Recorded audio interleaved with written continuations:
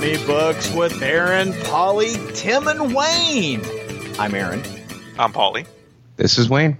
This is Tim. Well, are you guys sober now after, having all the after parties from the funnies last week? No. Sadly. After party's still going on. Is that DJ Kitty in the background pumping that groove?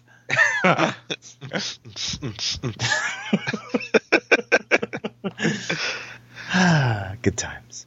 And by pumping the groove, he means he just put the Tron soundtrack on. That's right, yeah. That's right.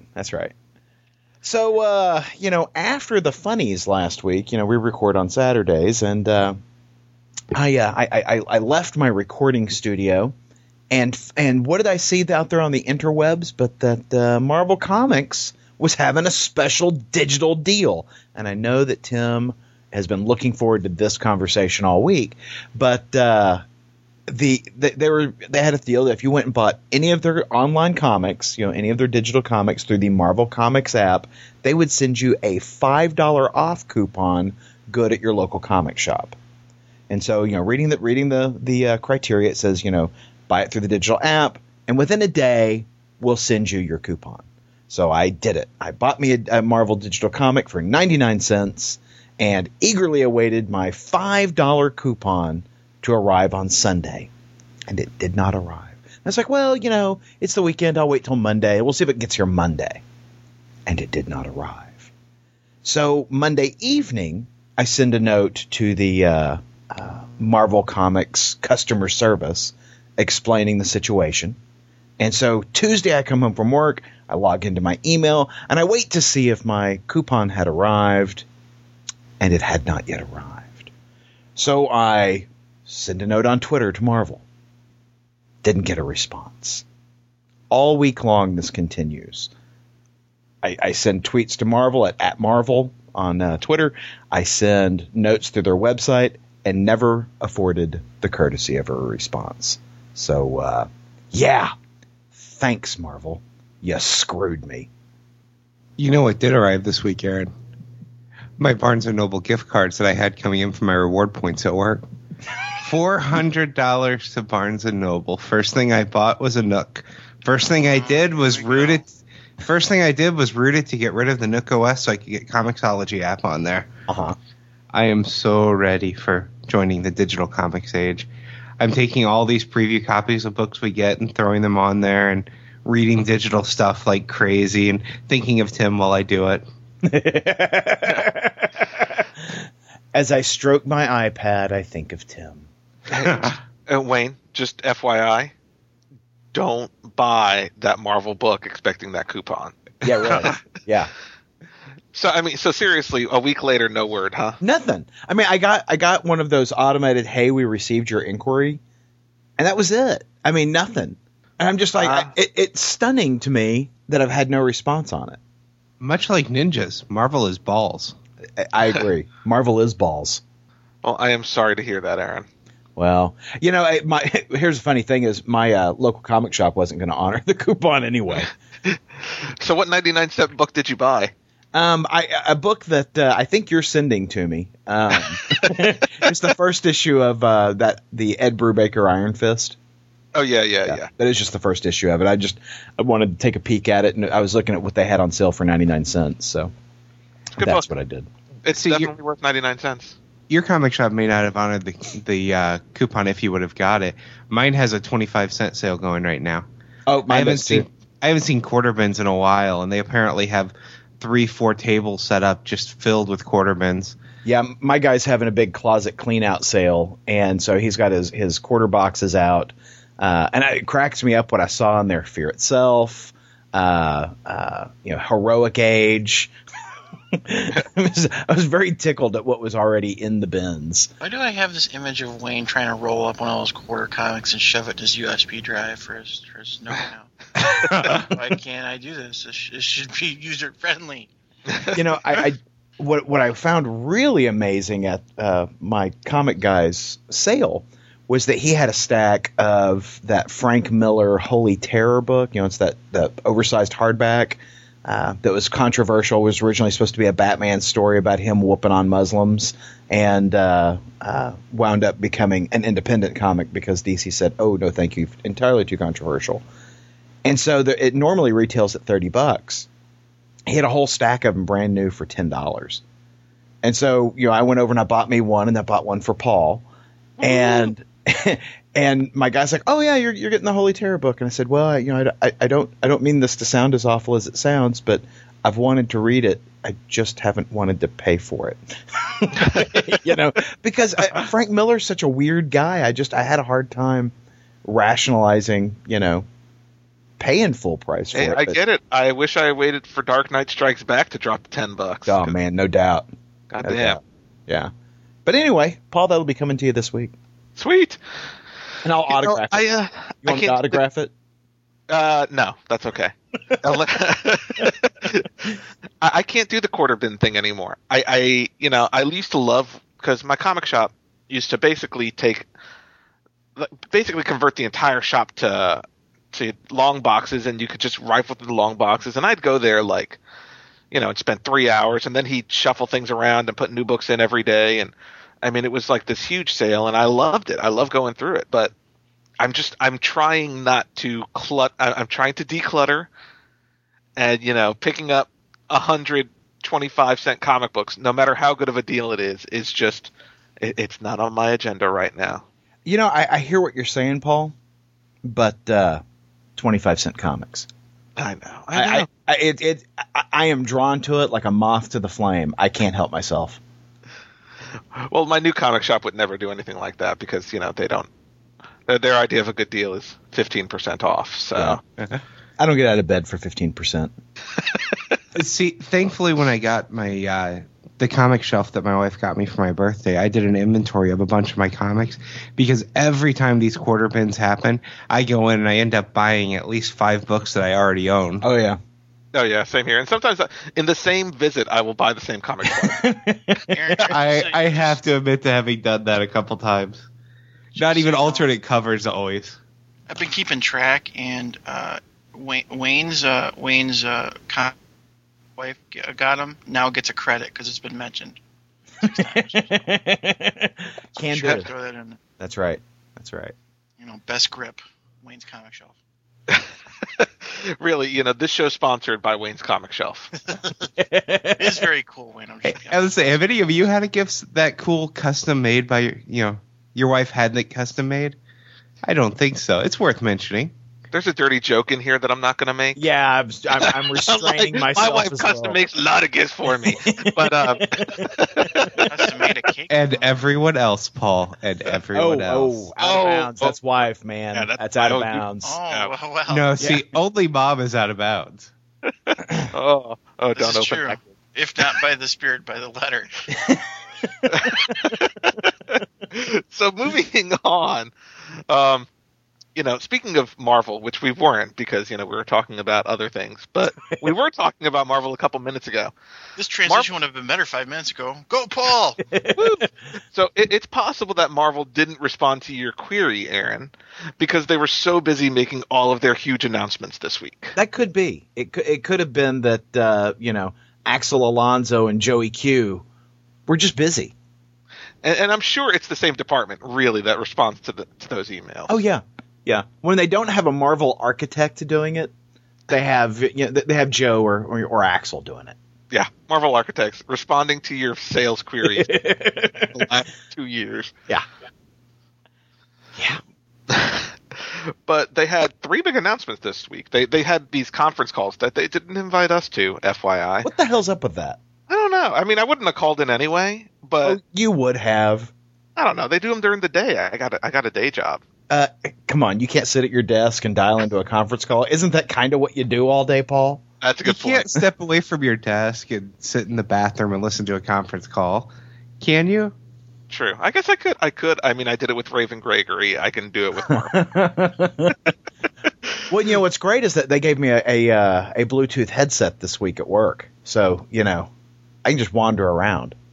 Well, the difference is it's worth doing that for Raven Gregory because he quotes us on the back of his trade paperbacks. Marvel doesn't. This is true. And technically, Marvel's big announcements, I'm really only excited about. In all fairness, what's Marvel going to say?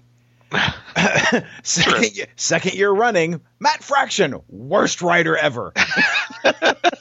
Fear itself. It sucked. Ideology of Madness. I just don't see them putting that on their books. But Paul, tell us about the announcements that you didn't listen to. So Aaron and I are big fans of Captain America and Bucky. The series written by Ed Brubaker and some other guy, like co-written by Ed Brubaker, and has featured art by, help me out here, Aaron, the guy from Thor Mighty Avenger. Chris Samnee? Chris Samnee, and now Francesco Francavilla. Well, after the current arc by Francesco Francavilla, I guess Marvel didn't really have long-term plans for this series. They are instead changing the title to Captain America and Hawkeye. And it is going to be written by Colin Bunn, who is the author of Fear Itself, The Deep, that Aaron and I were... God. That is not a ringing endorsement. That is, I would leave that off my resume. So what did you do during this period of time? I was unemployed. I got to be honest. I'm off the book after this arc then. I am not going to stay on for Captain America and Hawkeye. I have to tell you, having read the most recent issue of Captain America and Bucky, I'm off now. I did not care for the for the artwork in I guess it was Francesco Francavilla. I didn't care for it one little bit. Yeah, I didn't. You know, I think they had that first arc planned, the one with Chris Samnee, and you know they want to keep up that numbering on the title. I think is what's more important to them than actually producing something worthwhile. Right. And yeah, I mean, we didn't talk about it because we haven't really talked about new books for the last couple of weeks. I didn't care for it either. And I like Francesco Francavilla, but I do too, but I did not care for the artwork on that book. It looked very rushed. Yeah, it wasn't just the artwork, but the story was actually kind of not my bag either. Yeah. So, you know, I thought I might, but if you're going to drop it now, I will probably drop it now too. But I will say I am awfully excited about Winter Soldier. The ads for Winter Soldier look fantastic, and it's got Butch Guice on the pencils, and I'm all over that. Yeah, that's all you. I'm not on that either. Yeah, well, screw you, Paul. No, just screw you. You know what I am on though? What are you on, Paul? Are we making a wife or a mom joke here? I was going to make a drug joke and say heroin. So another big Marvel announcement was the Spider-Man Daredevil Punisher crossover. Yeah. It's going to cross over from Punisher to Daredevil to Avenging Spider-Man, not Amazing Spider-Man, because I guess Dan Slott, has long-term plans for that book, and don't mess with it. God. That I don't have to deal with the crossover.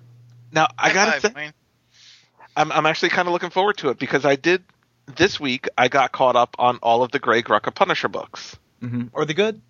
I got to say they're not bad. They open up a couple of interesting insights for me, because it is very much, if you read Spider-Man, you really should read Punisher, because it shares a lot of the same characters. Nora Winters, Carly Cooper, are pretty big characters in the Punisher book. And I got to be honest, one of the things that kind of surprised me, and I hate to spoilers on, it's kind of hinted that Carly Cooper's sleeping with another cop. No, like, not my Carly. I'm like, is this like simultaneous with Peter Parker, or is he the rebound, or are they just like flirting? I'm like, this is uncomfortable. She's a hooer. She's cheating on Peter Parker. She's a hooer. Punisher. But anyway, no, it's a decent book. I do enjoy the Punisher. Is it something I'm going to read ongoing? I don't know. I mean, I got caught up. I'm not going to add it to my poll, but I am probably going to pick up this crossover, which takes place, which basically it deals with the hard drive that Daredevil, stole from Hydra, AIM, and all the big guys at the end of his first arc or second arc.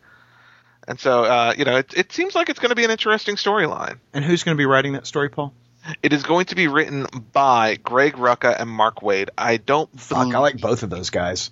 Yeah, and they're kind of trading off. So it's not like one issue is going to be written by one issue is going to be written by another. They're kind of writing it like 52 because they used to work together on 52, where they trade off on scenes and stuff like that. Right. And I believe all of the art's going to be done by Marco Cicchetto, who is the artist on Punisher. Did you guys see that thing? I think it came out during the holidays where DC was slamming Mark Waid and saying that his run on The Flash sucked and that Kingdom Come wasn't a very good book. I heard about that. No, I didn't see that. I mean, I was like, really? Kingdom Come? Kind of love that book. Yeah, screw you, DC. Mark Waid's one of my most consistently good writers. Absolutely. And I loved his run on Flash. Yeah, so that's odd that DC would say that. I thought so as well. But yeah, I love the idea of him and Rucka working together again because I enjoy both of them. Yeah, and I believe it's only a 3-issue crossover. So, I mean, I'm going to pick it up. I am definitely interested. And I'm enjoying Avenging Spider-Man. Yeah. So, it seems like they keep coming up with excuses to have a different artist on the book before Joe Mad returns. Yeah. But I'll give it a shot. I'm on it. Now, here's an interesting thing for you, Aaron. For me? For you, specifically for you, because I don't think Tim cares about Walt Simonson. But no, Tim does care about Walt Simonson, because Tim's a Thor guy. Yeah. Walt Simonson is going to be doing the Avengers vs. X-Men tie-in issues of Avengers. Oh, wow. With Brian Bendis. Walt Simonson's going to be the artist. I really like the way Walt Simonson draws the X-Men. You remember that old Teen Titans X-Men crossover? Mm-hmm. I dig his take on that, and I just love Walt Simonson. I do too. I think it's an interesting announcement because it's like excitement, but at the same time, I've never been a fan of the Avengers tie-in issues. Right. The big crossovers. The Civil War tie-in issues sucked. The Secret Invasion tie-in issues sucked. The Fear Itself tie-in issues sucked.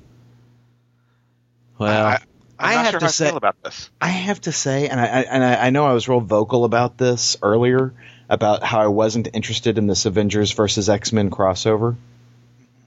Damn it, the Marvel marketing is working, because the more I read about it, the more I'm like, I might want to read this. Oh, yeah. No, in this article, Bendis was talking about how he's trying to channel the Teen Titans X-Men crossover. I'm like, oh, no.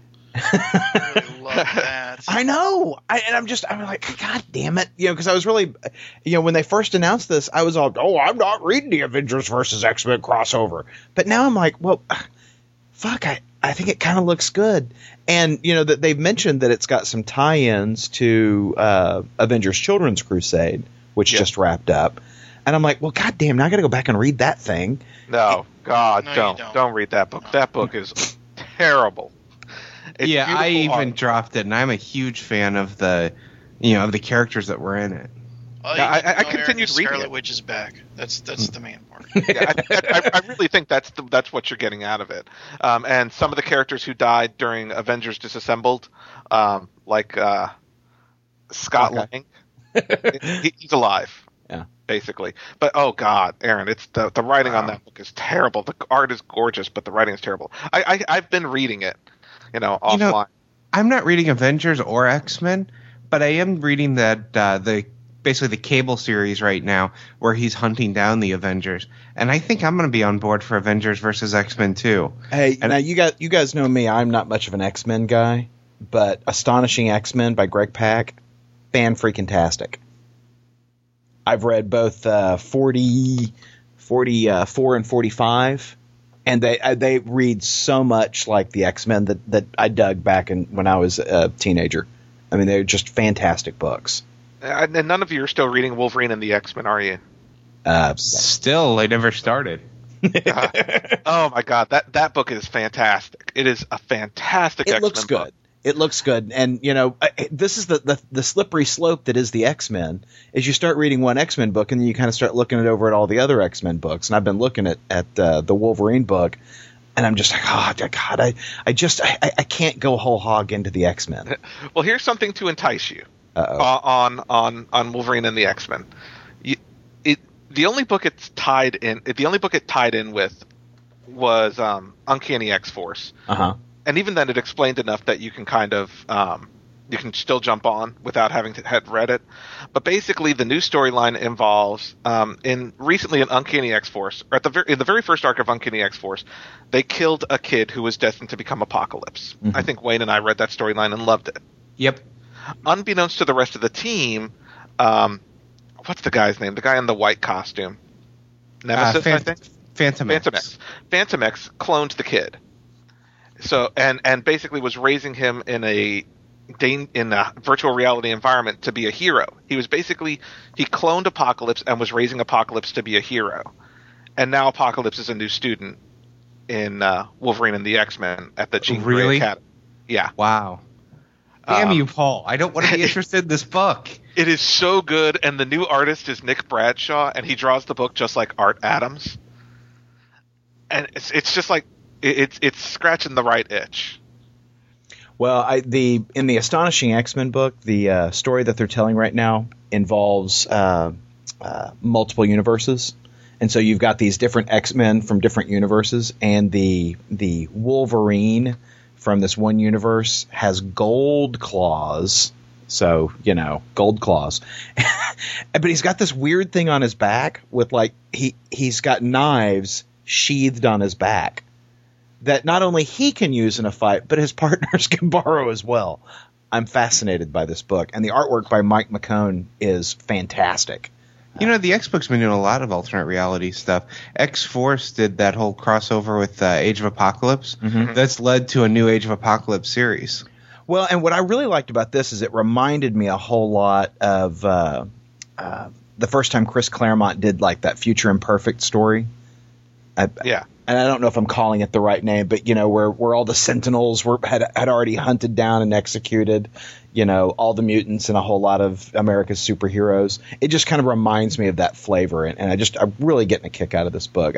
Greg Pak's really turning this out. I think you're talking about Days of Future Past. Yes, thank you. Future Imperfect was Hulk. Yeah, okay, and that was good too. Also, yes. Yeah, so we got off on a tangent here, but basically we were talking. Yeah, we were talking about Avengers versus X-Men. If they keep the series fun, which it's hard considering the subject matter, then I would probably be into it. But I'm a little tired of the dark and dreary, Avengers, X-Men fights and Civil Wars, and I'm kind of tired of that kind of Marvel universe. Well, I think that it looks like it might be fun. Well, you know what else looks like it might be fun? The Titan Books announced this week that they were going to be releasing reprints of Simon and Kirby horror and science fiction books. Yeah, I'm actually rather excited about that. I'm kind of a Joe Simon, Jack Kirby fan, and of course Joe Simon passed away recently. He's the fellow who created Captain America. I really dig both of their work, and I'm excited to see the return of their sci-fi and horror titles. I'm not familiar with any of these titles, to be honest with you. No, neither am I. That's kind of interesting. You get a new, essentially stuff that hasn't been probably seen in print in decades. Yeah. No, I am really excited to see this. And hopefully they're cleaning up stuff and making it look a little bit more pretty in this digital age of coloring and comic book releases. So I'm excited about it. I think it'll be a nice addition to what we read. It depends on the price. I'm looking at the article now, and I'm curious about them. It just depends on the price. They have to price them right. No, I agree. I mean, you don't want to.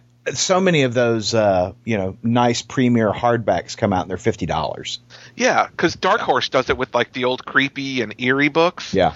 Or Tales from the Crypt. They're releasing these nice hardcovers that collect 6 issues for $50 or $40, and I'm like, these comics are old as shit. Yeah. You really don't need to charge them. They're black and white. You're not recoloring them. Well, yeah, and along those lines, they price these books at such a point at the retail level that, for me, they price themselves out of my wallet, and it forces me to go and find a discounter to sell them. Like, for instance, that Simonson Thor book that came out. Yes. there's no way in hell I can afford to buy that at my comic shop. I have to go somewhere like Thwipster or Amazon, where I'm going to get a 40 to 50% discount on that cover price. Yeah, I got it from Thwipster. Yeah. Why do I feel so dirty? It's like Aaron's having a conversation with a hooker. You have priced yourself out of my wallet. I had to seek alternative avenues. Yes. I'll just download porn. Thank you very much. That's right. I'll just make a trip to Haiti.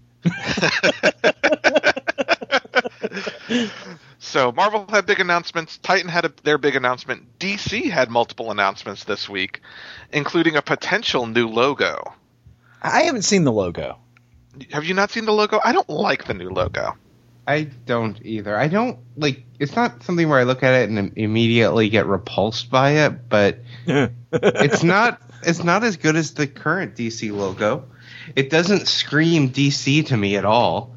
It screams I'm peeling back a cover over this sea to stick it to something. Yeah, I'm looking at that right now. That looks awful. Yeah, that's a fail. Yeah, I hope. I mean, again, this is unconfirmed, but That can't be right. That can't be right. That's awful. That's terrible. yeah, I can't imagine that on the top left of a comic book. I would completely gloss over that. Yeah. You Yeah. know, What's wrong with their current logo? I mean, that their current logo seems fairly new. Yeah, it was with Infinite Crisis when Infinite Crisis Yeah. came out. So it's only a couple years old, really. Yeah. And even then, I think they tweaked it a little bit with the new 52. So I'm Right. not entirely sure what the purpose is of the new logo, other Yeah. than to make their logo less interesting. Well, if that's the goal, they have succeeded.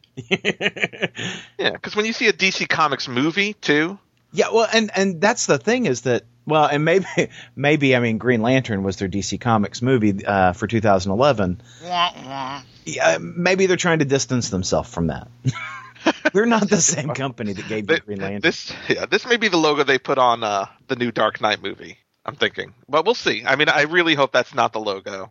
I really hope it's just an early iteration or a possible iteration. I hope that's not the final logo. And we're going to link to all this in the show notes so you can see that we're just kind of throwing out. But DC also dropped 6 books this week.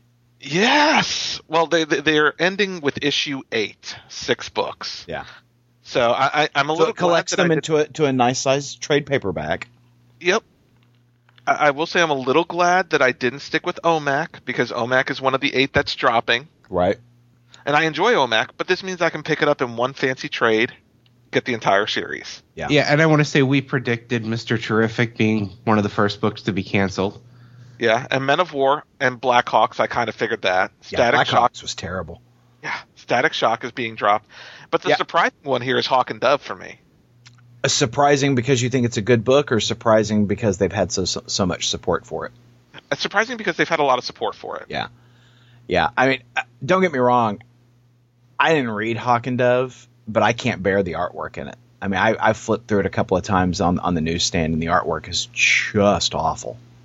And Static Shock, I that doesn't surprise me one little bit. I mean, because we've talked about this in previous episodes. They removed everything that was key to that character, leaving only his electrical powers. Yeah. So I mean, it does not surprise me that Static Shock is gone. I'm more excited about the announcements of the new books that they're releasing now that they're canceling some stuff. Mm-hmm. There are a couple books on this list that I can't wait for. I'm a little curious about some of these books, to be honest with you. And when I say curious, I mean in a bad way. Because they're announcing 2 books, World's Finest and Earth 2, that have to deal with, Earth 2, basically an alternate universe. Right. And I was kind of hoping they weren't going to jump right back in to the multiple universes again, the infinite Earths nonsense again. Well, I knew they would because they said that Justice Society was going to be a different world. Mm-hmm. And we've been without Justice Society now since the reboot. So I'm looking forward to that. I'm really looking forward to Dial H. Really? Because I love the last time they did a miniseries of this, it was they called it Hero. Yeah, I hated that book. Oh, I love that book. I not only hated that book, Wayne, I hated people who liked that book. I like that book. Man, That's Tim and Wayne right. both on my list today. So I'm looking forward to seeing what they do with it this time. If Superboy wasn't so bad, I'd be interested in the Ravagers, but Superboy's been so bad. And I never cared for the Ravagers storyline from the original 52. Where it was Superboy and the Ravagers. I didn't care for that. Yeah. It's Howard Mackie and Ian Churchill. Can you get a more 90s theme on a book than Howard Mackie and Ian Churchill? Yeah. Wow. I'm kind of excited about GI Combat. Seriously. It's the How is that different? Forgot. How is that? Okay. All right. Fine. It's all right. World War II with dinosaurs. Huh. You're not selling me, Paul. You're really not. No, wait a minute. Will they get an opportunity to ride a dinosaur? I'd hope so. Or perhaps to intimidate a dinosaur. Is Mikey Mason the gunnery sergeant? That's right. If they are going to, throw down on the dinosaur and scare the dinosaur off by just intimidating it, I'm cool with that. It's possible. Okay. No, I'm looking forward to it because I like the idea of the World War II and dinosaur stuff. It's got the Unknown Soldier. It's got the Haunted Tank. It's written by J.P. Cole. I like those odds. Okay. I like the Haunted Tank. I've always enjoyed the Haunted Tank. So I'm going to give GI Combat a try. It is probably going to be a $3.99 book since they're talking about each issue having backup stories. Right. But I'm enjoying All-Star Western, which is also a $3.99 book. So what do you think about Batman Incorporated? I think they're being misleading on Batman Incorporated. How so? It has been announced a billion ways from Sunday that Grant Morrison is finishing up his Batman storyline with an 8-issue miniseries. It was originally called Batman Leviathan. Right. Now they're announcing it as an ongoing called Batman Incorporated, but I guarantee it's still just going to be those 8 issues. And maybe that's what they're trying to do. Every 8 issues, every 8 months, they're going to kind of do this swap out. Right. So I think we'll see that even though they're announcing it as ongoing, I bet you we'll still see that the book will end with issue 8. I didn't like what Grant Morrison did with Batman at all, but I have to admit the solicit for Batman Incorporated does sound interesting. And maybe it's just because the writing on Batman and Robin actually has me liking Damian Wayne, which I never thought I would. But the solicit talks about this being, Batman Incorporated versus Talia and her group.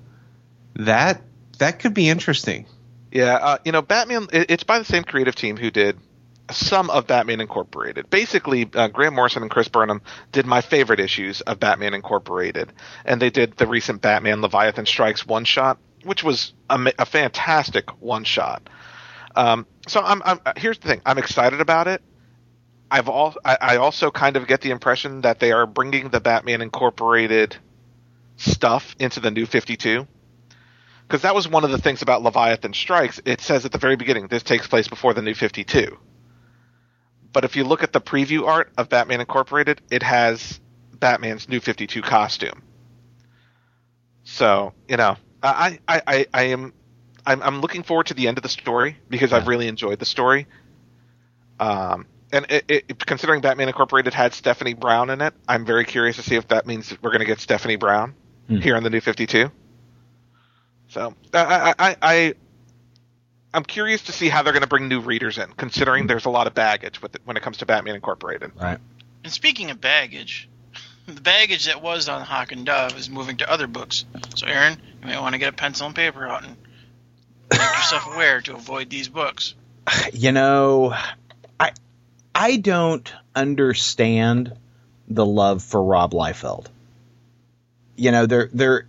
There is a contingent of people out there who really dig what he's doing, but we talked about The Infinite when it came out. It was one of the books that I believe I made y'all read, and I thought it was terrible. Just the artwork was terrible, and I see that on Hawk and Dove, and now I see that they're moving him over to these other titles after canceling Hawk and Dove. I mean, he's going to be drawing Grifter. He's going to be drawing The Savage Hawk. I believe he's going to be writing. I don't think he's actually drawing any of those books. Oh, even better. Yes, I do believe he is actually just writing those books. I think he's cutting back on his art. He might just be doing art for Infinite at this point. I'll have to double check that announcement, but I know he's writing these 3 books. Wow. So, wow. Oh, no, he's writing and illustrating Deathstroke, plotting Savage Hawkman and Grifter. Okay. Are you excited, Aaron? Well, I mean, we all recall Image from the 90s. You know, it wasn't a writer-heavy company at that time.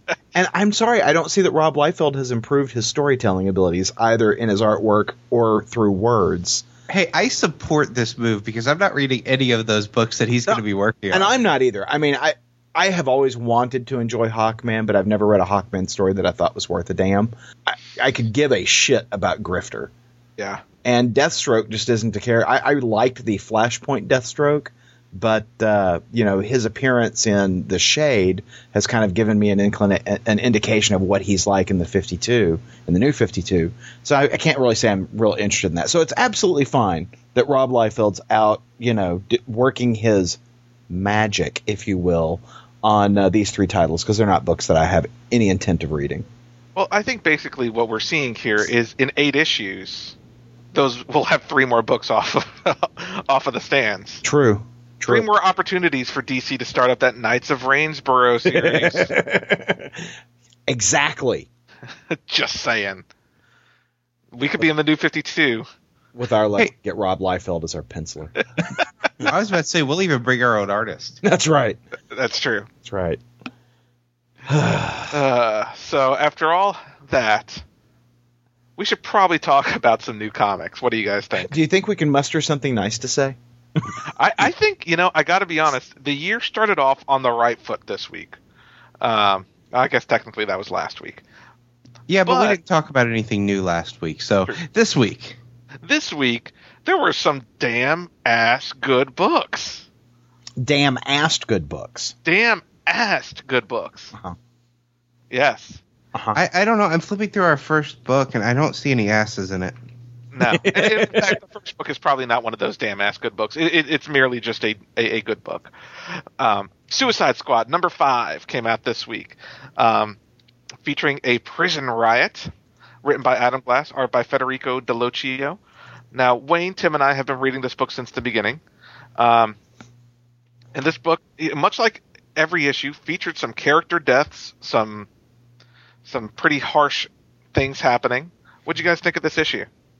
I thought so far issue 5 was the weakest of the bunch for the first part of it. And then after the prison riot, I was hooked again. I'm excited, Paul.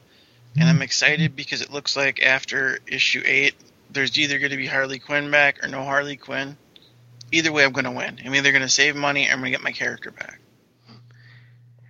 Yeah, I wasn't quite sure what was going on in the beginning part of this issue. Like, I don't know for sure who's alive and who's dead at this point. I'm assuming that, anyone that we don't see in the last couple pages is dead. Well, the one guy whose powers are ridiculous died. Yeah, it's. I will say that's one thing that's a little hard to follow is because they kill a character, it seems, almost in every issue. And I'm guessing these are the only 3 still alive, maybe? Well, there were 4 at the beginning of the book. There's only 3 at the end. Plus Harley. Well, I think you're going to see Black Spider again, is what I'm guessing. But yeah.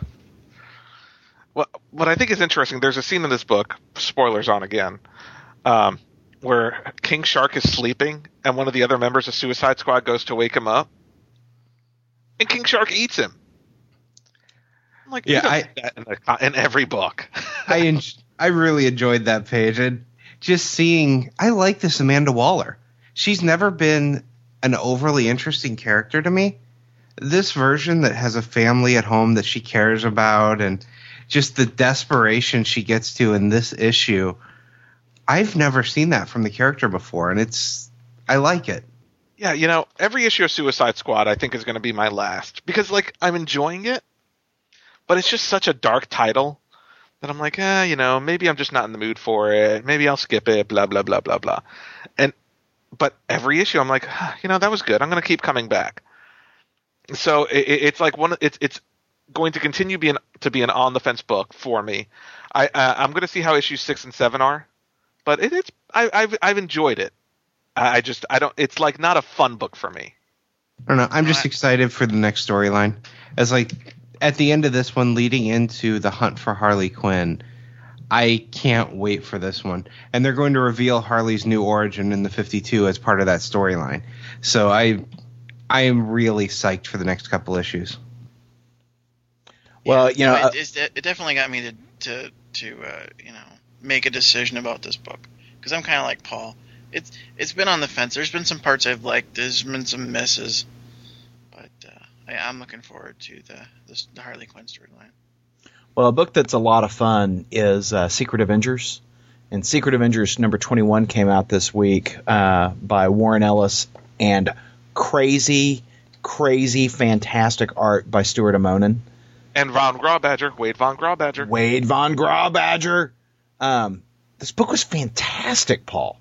Oh my God, I'm so pissed that this is the last issue of the Warren Ellis run. Yeah, God, it was. I mean, I love how every issue has been a one-shot, but they kind of tell an interconnecting story.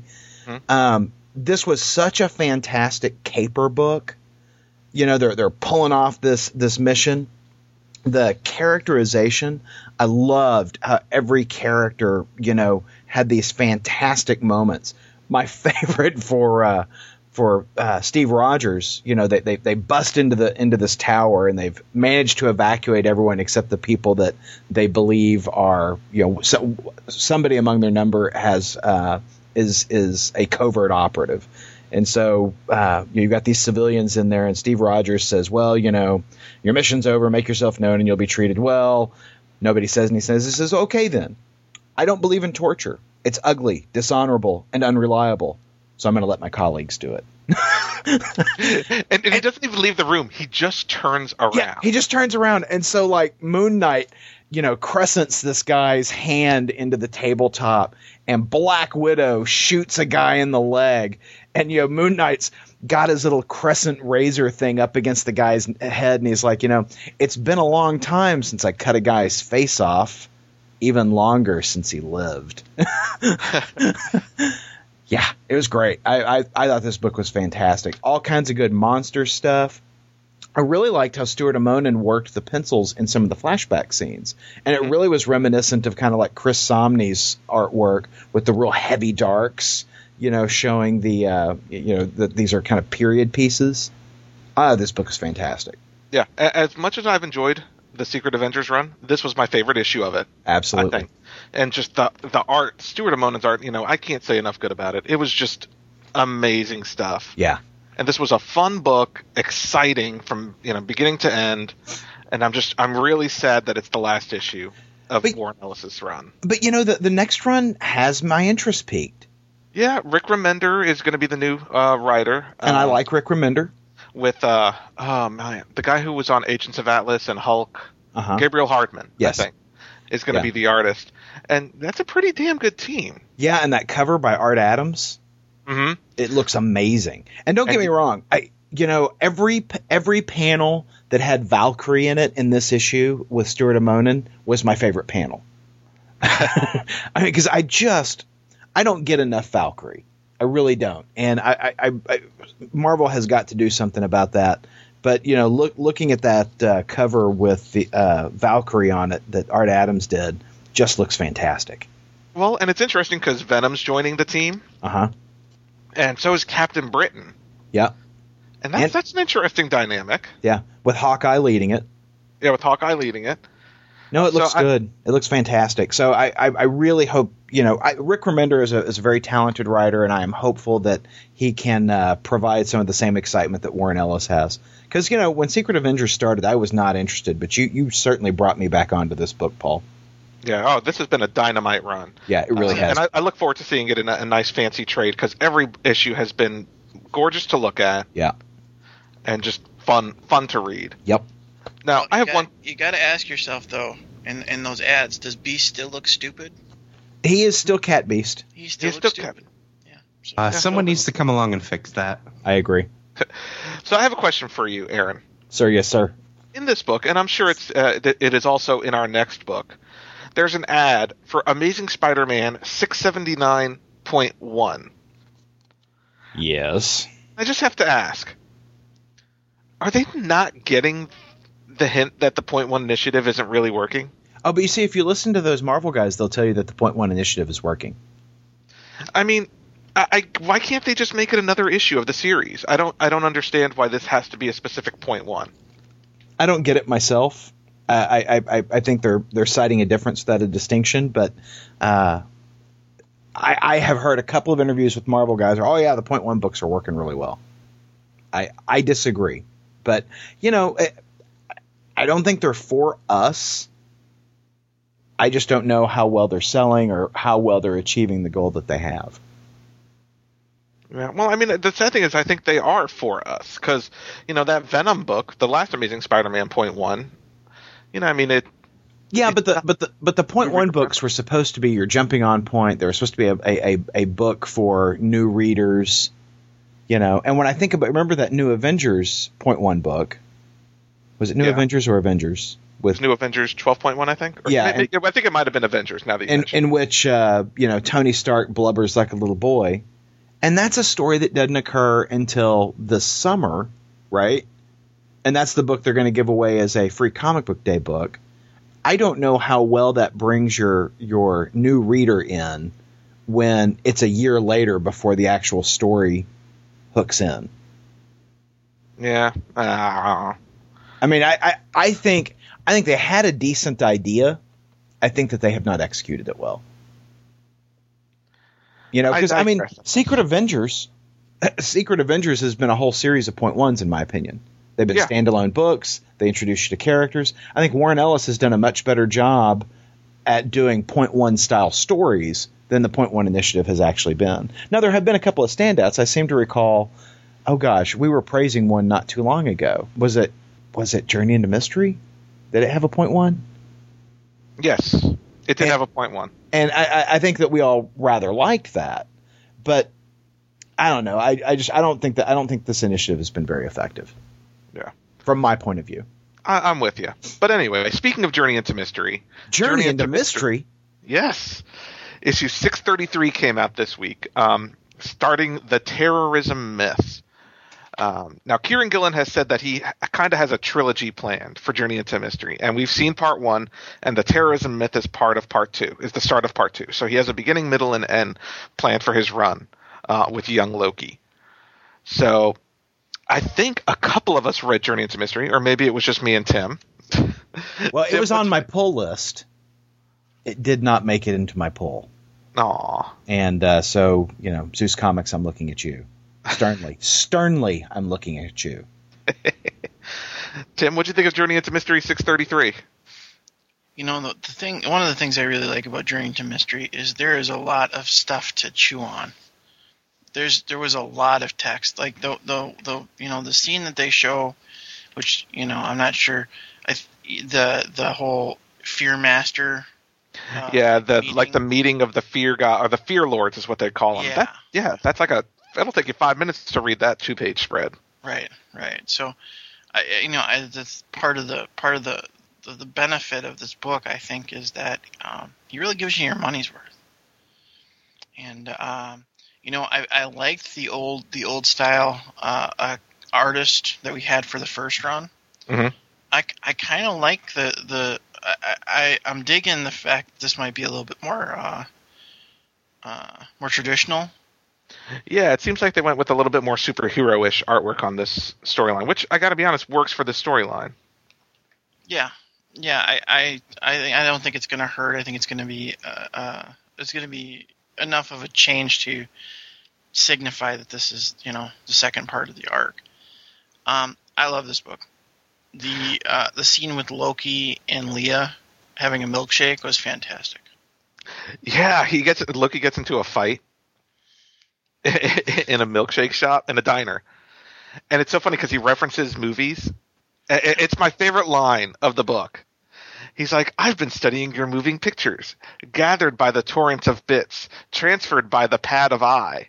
So many films for free. Your players must be generous to distribute them so. I just thought that was awesome. Like, this is just such a well-written book. The dog only has one line. So fantastic. So they're getting out of there because they got in a fight. The dog. Murder? ? I love his evil dog. But yeah, no, the main focus of this book was setting up Damon Hellstrom.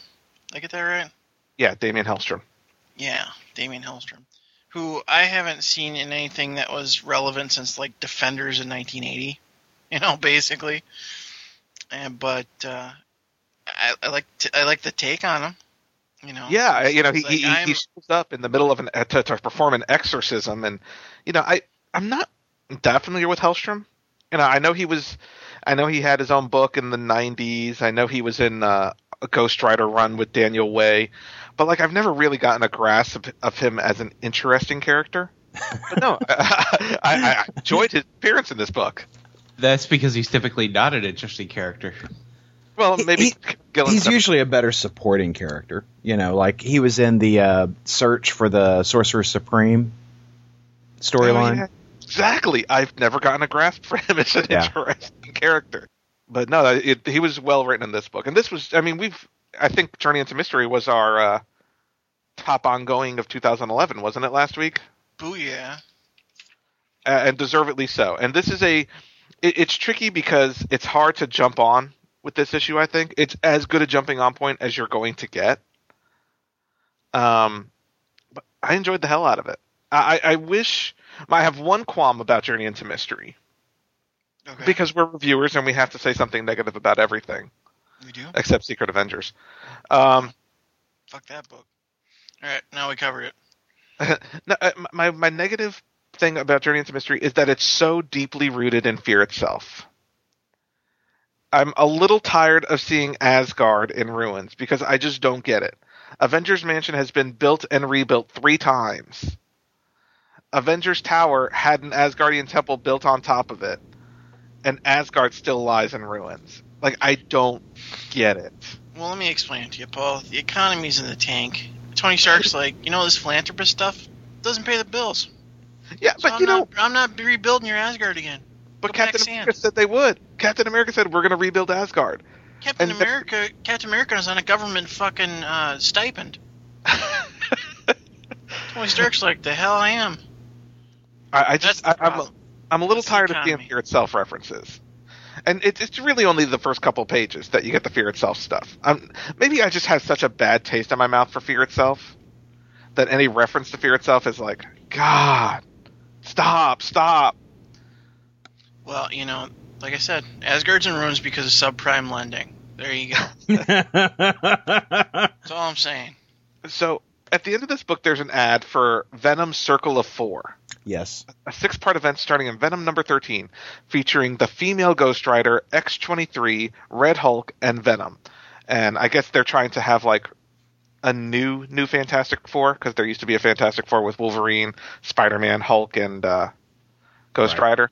So I get what they're trying to get here. Is anybody going to pick up the first issue of that? I fear. Hell no. I fear that I might. I might too. I mean, it's got Rick Remender on it, and it's got is that Jeff Parker? Yes. God damn it! Yeah, it's a whole team of characters I don't like. Well, I like that Venom. I just didn't care for his ongoing, and I kind of like X-23. Yeah, I'm not familiar with the female Ghost Rider. Yeah, me neither. And Red Hulk, basically in every book outside of the regular Hulk books, right? I'm okay with them. Like, I like them in Avengers. Yeah. I like them in Avenging Spider-Man. Yeah. See, I'm not buying Avenging Spider-Man strictly because he was on the cover and I flipped through and he was in it. That's the reason I haven't tried Avenging Spider-Man, is because Red Hulk is in the book. I fear that I will give the first issue of Circle of 4 a shot. Yeah. I am too. It actually looks kind of cool to me. Yeah, I'm with you. Well, speaking of first issues, the 90s is back in a big way this week with Scarlet Spider #1. By our good friend Christopher Yost. Yes, I am very curious to hear your opinion on this, Aaron. Oh, I dug this book so hard. It was the first book I read when I got my books this week. I was all over this. This was terrific. It's same here. First book I read. I mean, I even was able to forgive it for the fact that there was no hoodie. But I can forgive it because he wasn't in costume at all.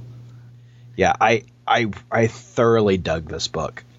It was. I think it's setting up a fun Spider-Man. I'm kind of interested to see if he, this story takes place in Houston. I'm kind of curious to see if that turns out to be his base of operations. With Marvel developing their West Coast characters now, I was kind of half expecting to see him there. So I'm curious to see where he winds up being based. What I found interesting was they took what they did with Spider-Man after the first time he fought the Queen, and they'd given him all these powers then that they've since retconned. They disappeared. He doesn't have any of them anymore, and they've given them all to Kane. Right. Like Kane has the organic web shooters. He has those spikes that can come out. He's got. It looks like he has the ability to talk to spiders. Yeah. He doesn't have a spider sense though, but that's cool because he's Kane, not Spider-Man. Although I would like him to have a spider sense. But overall, it seems like all of those extra powers that that Peter had for a very short time, he's got all those. Yeah. No, I dug it. I just the book is fresh while still being a little nostalgic. I think we had some concerns during Spider Island that they're just making him Ben Reilly. Ben Reilly's dead, and they're just using this guy. But you do get a flavor of Kane's background in this book, so it doesn't feel like they're just whole hog making him Ben Reilly. Yeah, this is going to be a darker Spider character. I love the striking from the shadows. Yeah. The other cool thing, every time I see a superhero jump on a car to stop it, the first thing I think is, that is ridiculous. If you do that, the driver's going to be killed. Yeah. And every time they don't do anything with that until this book. I love those scenes when he tries to save the old woman by jumping and stopping this car, and the driver's thrown from the car, and you see this bloody broken mess of a driver with glass all through his body. Yeah. It's like, I like that they took the time to actually do that, to show Kane is not experienced as a hero. He doesn't know what to do. Instead of swooping down and saving the old woman like Peter would have, he takes the more direct approach, and someone gets hurt because of it. Yeah, and what they do demonstrate how different he is from Peter. For instance, Peter doesn't drink, right? And so, Peter drinks milk. So where do you see Kane? He's in a bar, drinking shots. So, I mean, they do demonstrate that he is markedly different. Peter probably would have stayed to help out the guy who got injured when the car was stopped. Kane took off. Yeah, Peter would have, after hearing the news report, rushed right to the hospital to save people. Right. Kane walks out of town. So yeah, I think the book is interesting. I'm digging it. I'm digging it hard. Yeah, it's a very well done anti-hero book. I'm with you guys. I enjoyed the hell out of it, and I like the art. Art by Ryan. It is Ryan Stegman. I'm not familiar with his art, but he did some really great pages, especially the fight sequences, and he had some unique styling to it, like with the spiders all over the first couple of pages. Right. I thought that was pretty cool.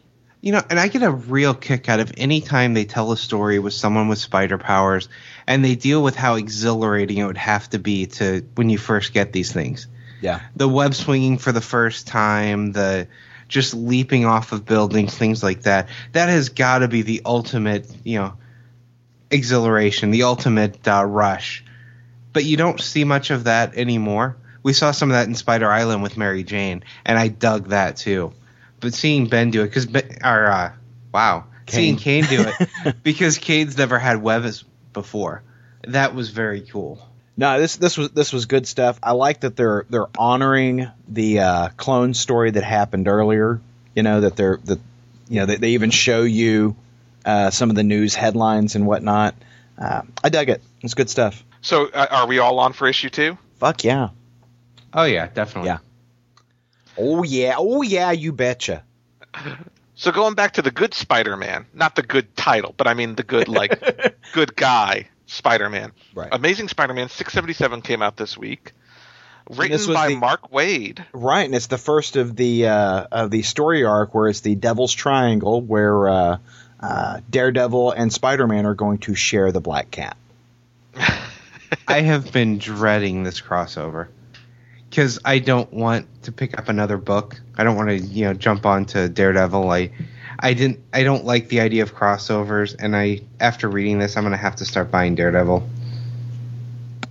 So you should have joined me, Wayne, because I took it out of my pull box, put it right back on the shelf.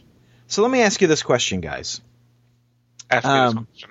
I think that I think that I know how you guys feel about the writing on the book, but the art is a big departure from what we have experienced recently. What did you guys think of the Emma Rios artwork on this book? Hated it. Yeah, I hated it. Yeah, I got to be honest. This is the artist who did that Doctor Strange miniseries. Yeah. That we all dropped off of because of the art. Yeah. Yeah, I did not care for the art in this book. Yeah, I thought this was I thought she was poorly chosen. Series. Over and over again, she draws Spider-Man with the squinty eyes to the point where the eyes are just little slivers. Yeah. I mean, I get that they use the eyes on the mask as, a way to show emotion, but flipping through, she does it almost every page. It's tiny little spider eye. Well, let me ask you this: when you pick up a comic with the Black Cat in it, what is your expectation of that book? Crisp, clean, smooth artwork, lots of curves. Paul? Sex. Thank you.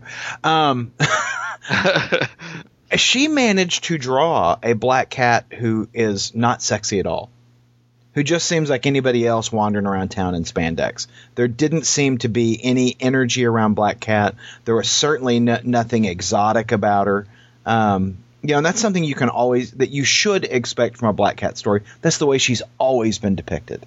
Mm-hmm. And I mean, I there was no magic in her depiction of that character. And, from a writing standpoint, though, I love Wade's take on the character. Oh, yeah, absolutely. The voice of the character, everything she has to say, he does a wonderful job of it. Yeah. No, I think the writing is spot on. Thoroughly enjoyed Wade's take on Spider-Man, Daredevil, and Black Cat. Yeah. I mean, I just hated that I didn't feel like the artwork matched the story at all. I thought it was a little un-PC that Spider-Man called Daredevil Magoo, but, it was funny nonetheless. Apparently blind jokes are okay to make the Daredevil. I got a huge kick out of like I said, I'm not reading Daredevil's book, but his whole identity non-secret thing. Yeah. I like that Spider-Man didn't really know how to deal with that either. That he just assumed everyone knows who Daredevil is, because I don't know whether people know or not. Well, and I loved Spider-Man's commentary about Daredevil. This is why people hate working with Daredevil. Yeah. Yeah. It's just a well-done book. And, Mark Waid's written Spider-Man before. He's doing a fantastic Daredevil now. I got to be honest, the only thing that took me out of this book was that art. Considering both books feature such great art, yeah, I don't know why they couldn't use one of the regular series artists. Well, I'm sure it's probably to give a break to the rotating guys for Amazing Spider-Man, since it does come out every other week. But, it sure would have been nice to be able to see like Marcos Martin or Paulo Rivera, who are doing work over on Daredevil as well, craft this story. Because, man, this would have been a favorite had the artwork just been a little bit different. I'm with you. And I got to say, there are some of the layouts that she did are great. I think that the storyboarding is really good in the book. I think she does a good job of telling the visual story. I just don't care for how the book is finished. I don't care for the ink work on it. The darks are just too hashy looking and there is a technique that is used in the inks that just don't give it that very crisp feeling. It doesn't give it that smooth movement that you kind of want to see on these type of characters. When you've got somebody like Daredevil and Spider-Man and the Black Cat who are such acrobats. You really want to see that more detailed kind of look. And again, like I said, I think the storyboarding is effective. It's just the actual panel execution isn't effective. Yeah, I'm very curious to see when this love triangle thing's going to start too. Oh yeah, when they start banging her. Oh yeah, yeah, like like finger cuffs. Yeah. Yeah, I think that's the next issue. Finger cuffs. Yeah. I think that's what 678 of Amazing Spider-Man is titled. Finger cuffs. That's disturbing. If not, I'm sure it'll be the title of Funny Books this week. Or next week. You never know. So, Green Lantern #5, jumping back to DC, came out this week. Wayne and I are the only ones reading Green Lantern. Wayne, what'd you think of Green Lantern #5, the conclusion to the first story arc starring Sinestro? I loved this book, and every concern I had about the title went away with this issue. I was afraid from the beginning that Sinestro was only going to be in the book for the first arc, and it was going to, and replacing him with Hal pretty quickly. And now that I see that Sinestro is going to be around for a while, I am so glad I jumped on this book. It has been great this whole time. I like seeing this version of Sinestro. I like getting deeper into his character. They've even made me care about Hal Jordan, and I've never cared about Hal Jordan. Yeah, my only concern is that they're going to keep finding ways to bring back Hal Jordan. And I got to be honest, Sinestro is just far more interesting in this book than Hal is. I know eventually Hal is going to come back and be the Green Lantern. I'm just hoping we get a Sinestro book of his own when that happens. And I hope it doesn't happen too soon. I want a full year of Sinestro before they bring Hal back for good.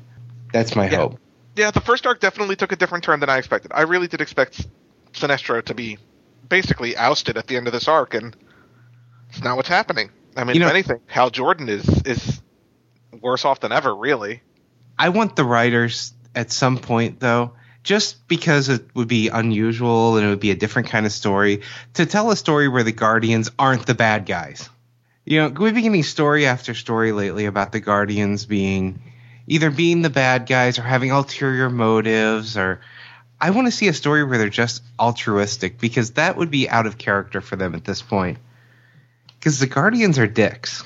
Really, I'm just tired of the Guardians in general. I'm really ready for a Guardian-less Green Lantern Corps. That would be nice at this point, I think.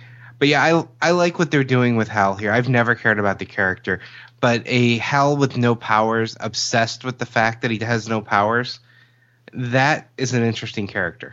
But speaking of interesting characters, and Wayne, because you didn't get it this week, you may want to take your headphones off. Batman and Robin #5 came out this week, featuring a startling reveal about Damian Wayne. Damn it, I'm taking my headphones off then. Let me know when it's done. We will let you know when it's back, when we're done. So, Tim, what'd you think of Batman and Robin #5? I'm a little concerned. That's what I have to say about it. I'm a little concerned. They went right up to that precipice. I think it's going to turn out okay, because you can't have much of a Batman and Robin book if Robin is a completely evil dick, where Batman's hunting him down. I don't know. So you're concerned that they're going that. I mean, because so what's revealed in this book at the very beginning of the book, and it's actually been revealed in preview pages too, is that like the entire time Damian's been staying at Wayne Manor, he's been drawing death scenes of all of Batman's rogues, including of Batman and Robin, and so like the kid is fucked up in the head essentially, and Bruce finds this out after Damian leaves to join Nobody, who's a killer vigilante. Which we get some of his backstory too. And it's kind of interesting how Nobody's history kind of mirrors Damian Wayne's history. I thought that was interesting. So, Aaron, did you read this book? I did. I enjoyed it quite a bit. But I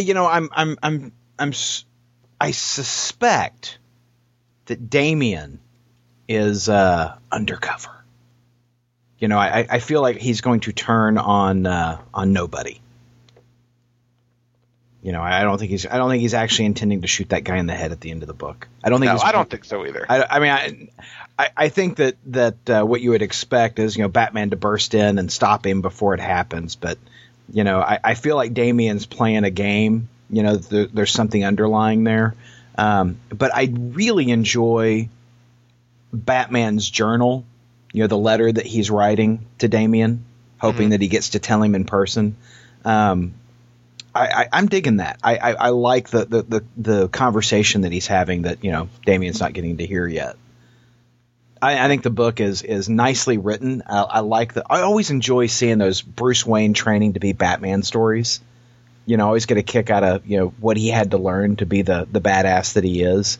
So I dug that, but I'm also enjoying kind of the father realizing that he's fucked up and he's hoping for the opportunity to make it right. And what I really hope is that he does get that opportunity to make it right, that it just doesn't continue along the usual Batman path of, he'll get over it. Yeah. You know, and you're back to status quo. And I don't think they will. I think this book is well written enough that I think we're going to get an emotional journey here. And I hope so. This is definitely the most emotional of the Batman books. You know, there's a lot of heart and insight into Bruce Wayne as more than just Batman, but as trying to be a father and this is Damian Wayne. And for that reason, this is why it's the only Batman book I'm reading. You know, because I'm enjoying the character story that's going on between Bruce and Damian.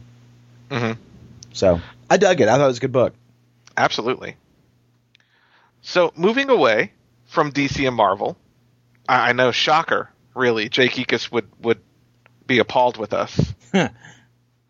Aaron and I read Fatale #1 from Image Comics, written by Ed Brubaker, art by Sean Phillips, same creative team who put together Incognito and the Criminal series. Yeah. So, you know, I've been really looking forward to this book. I quite enjoy that team of Phillips and Brubaker. And so I don't think, Aaron, you're familiar with either of those books, are you? I think I have read an issue of both, but I've not read the full series of either.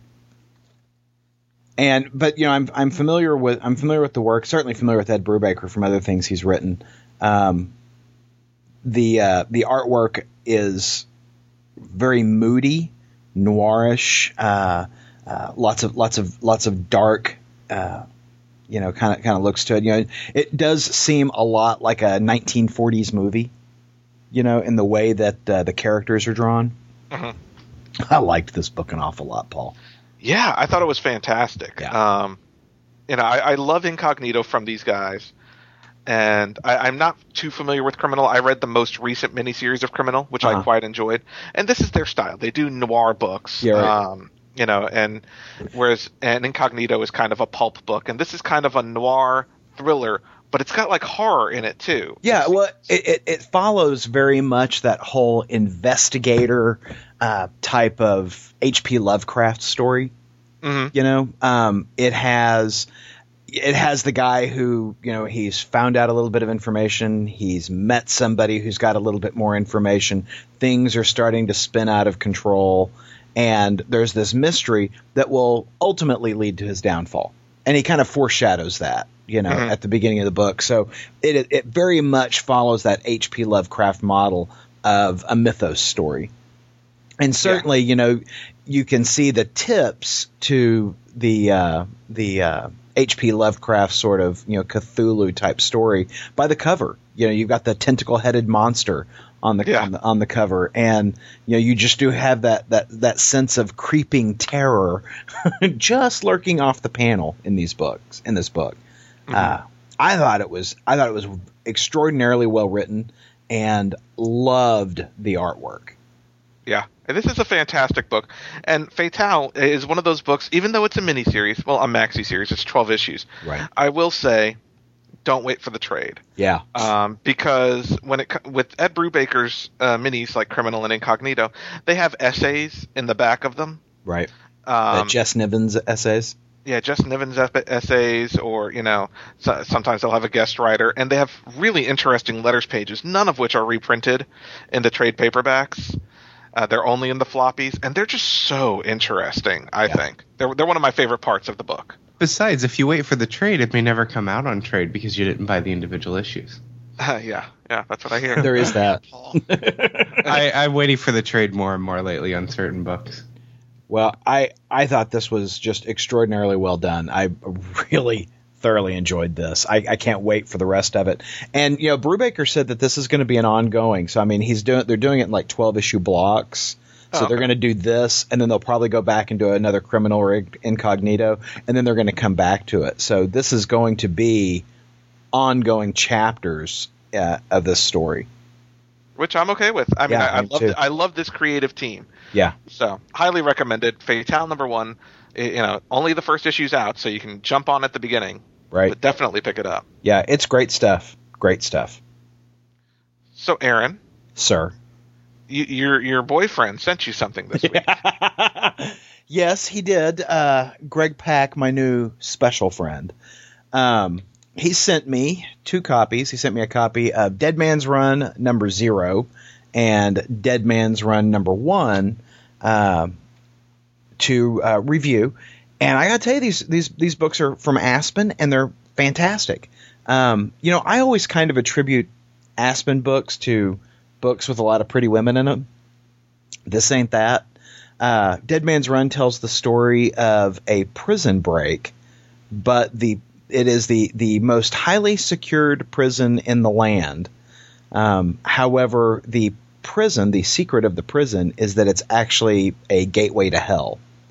And so, when you get sentenced to serve in this prison, they're actually sending you to hell. And so, without giving away too much of the story, the idea is that this guy he feels he's there inappropriately. He feels he's there inappropriately, and he is working to get his way out. And he has a knack for cartography. He has a knack for maps and whatnot. So he is working the jailbreak to get out. And the book is kind of freaky and a little scary, kind of what you would expect in a book about hell. It is an awfully interesting book, and I am all over it. I'm so glad they sent me issue 0 because sometimes 0-issue books don't feel like they connect to the ongoing story, but the 0 issue really gives you a nice flavor for it. And issue 1 picks right up after the 0 issue, and really the two marry nicely together to give you that feel. So you get to see people getting sentenced to this, hell prison at the beginning of the book and in issue 0, and then the actual, kind of explanation of the setting in issue 1. Awfully, awfully good. Highly recommended. And I'll be adding this to my poll. This was a lot of fun. And I want to pay it forward. So I have got an autographed Greg Pak issue of Dead Man's Run issue 0 and a Greg Pak autographed issue of Dead Man's Run issue 1. I am going to give these away on the site. You should do that. I am going to give these away on the site. And so here's the contest. Make a Paul's mom joke in the comments on behalf of Wayne. You're a bastard. We will select our favorite, and we will give it away to the winner. And for those of us least favorite, Aaron, you're now my favorite host. I hate this.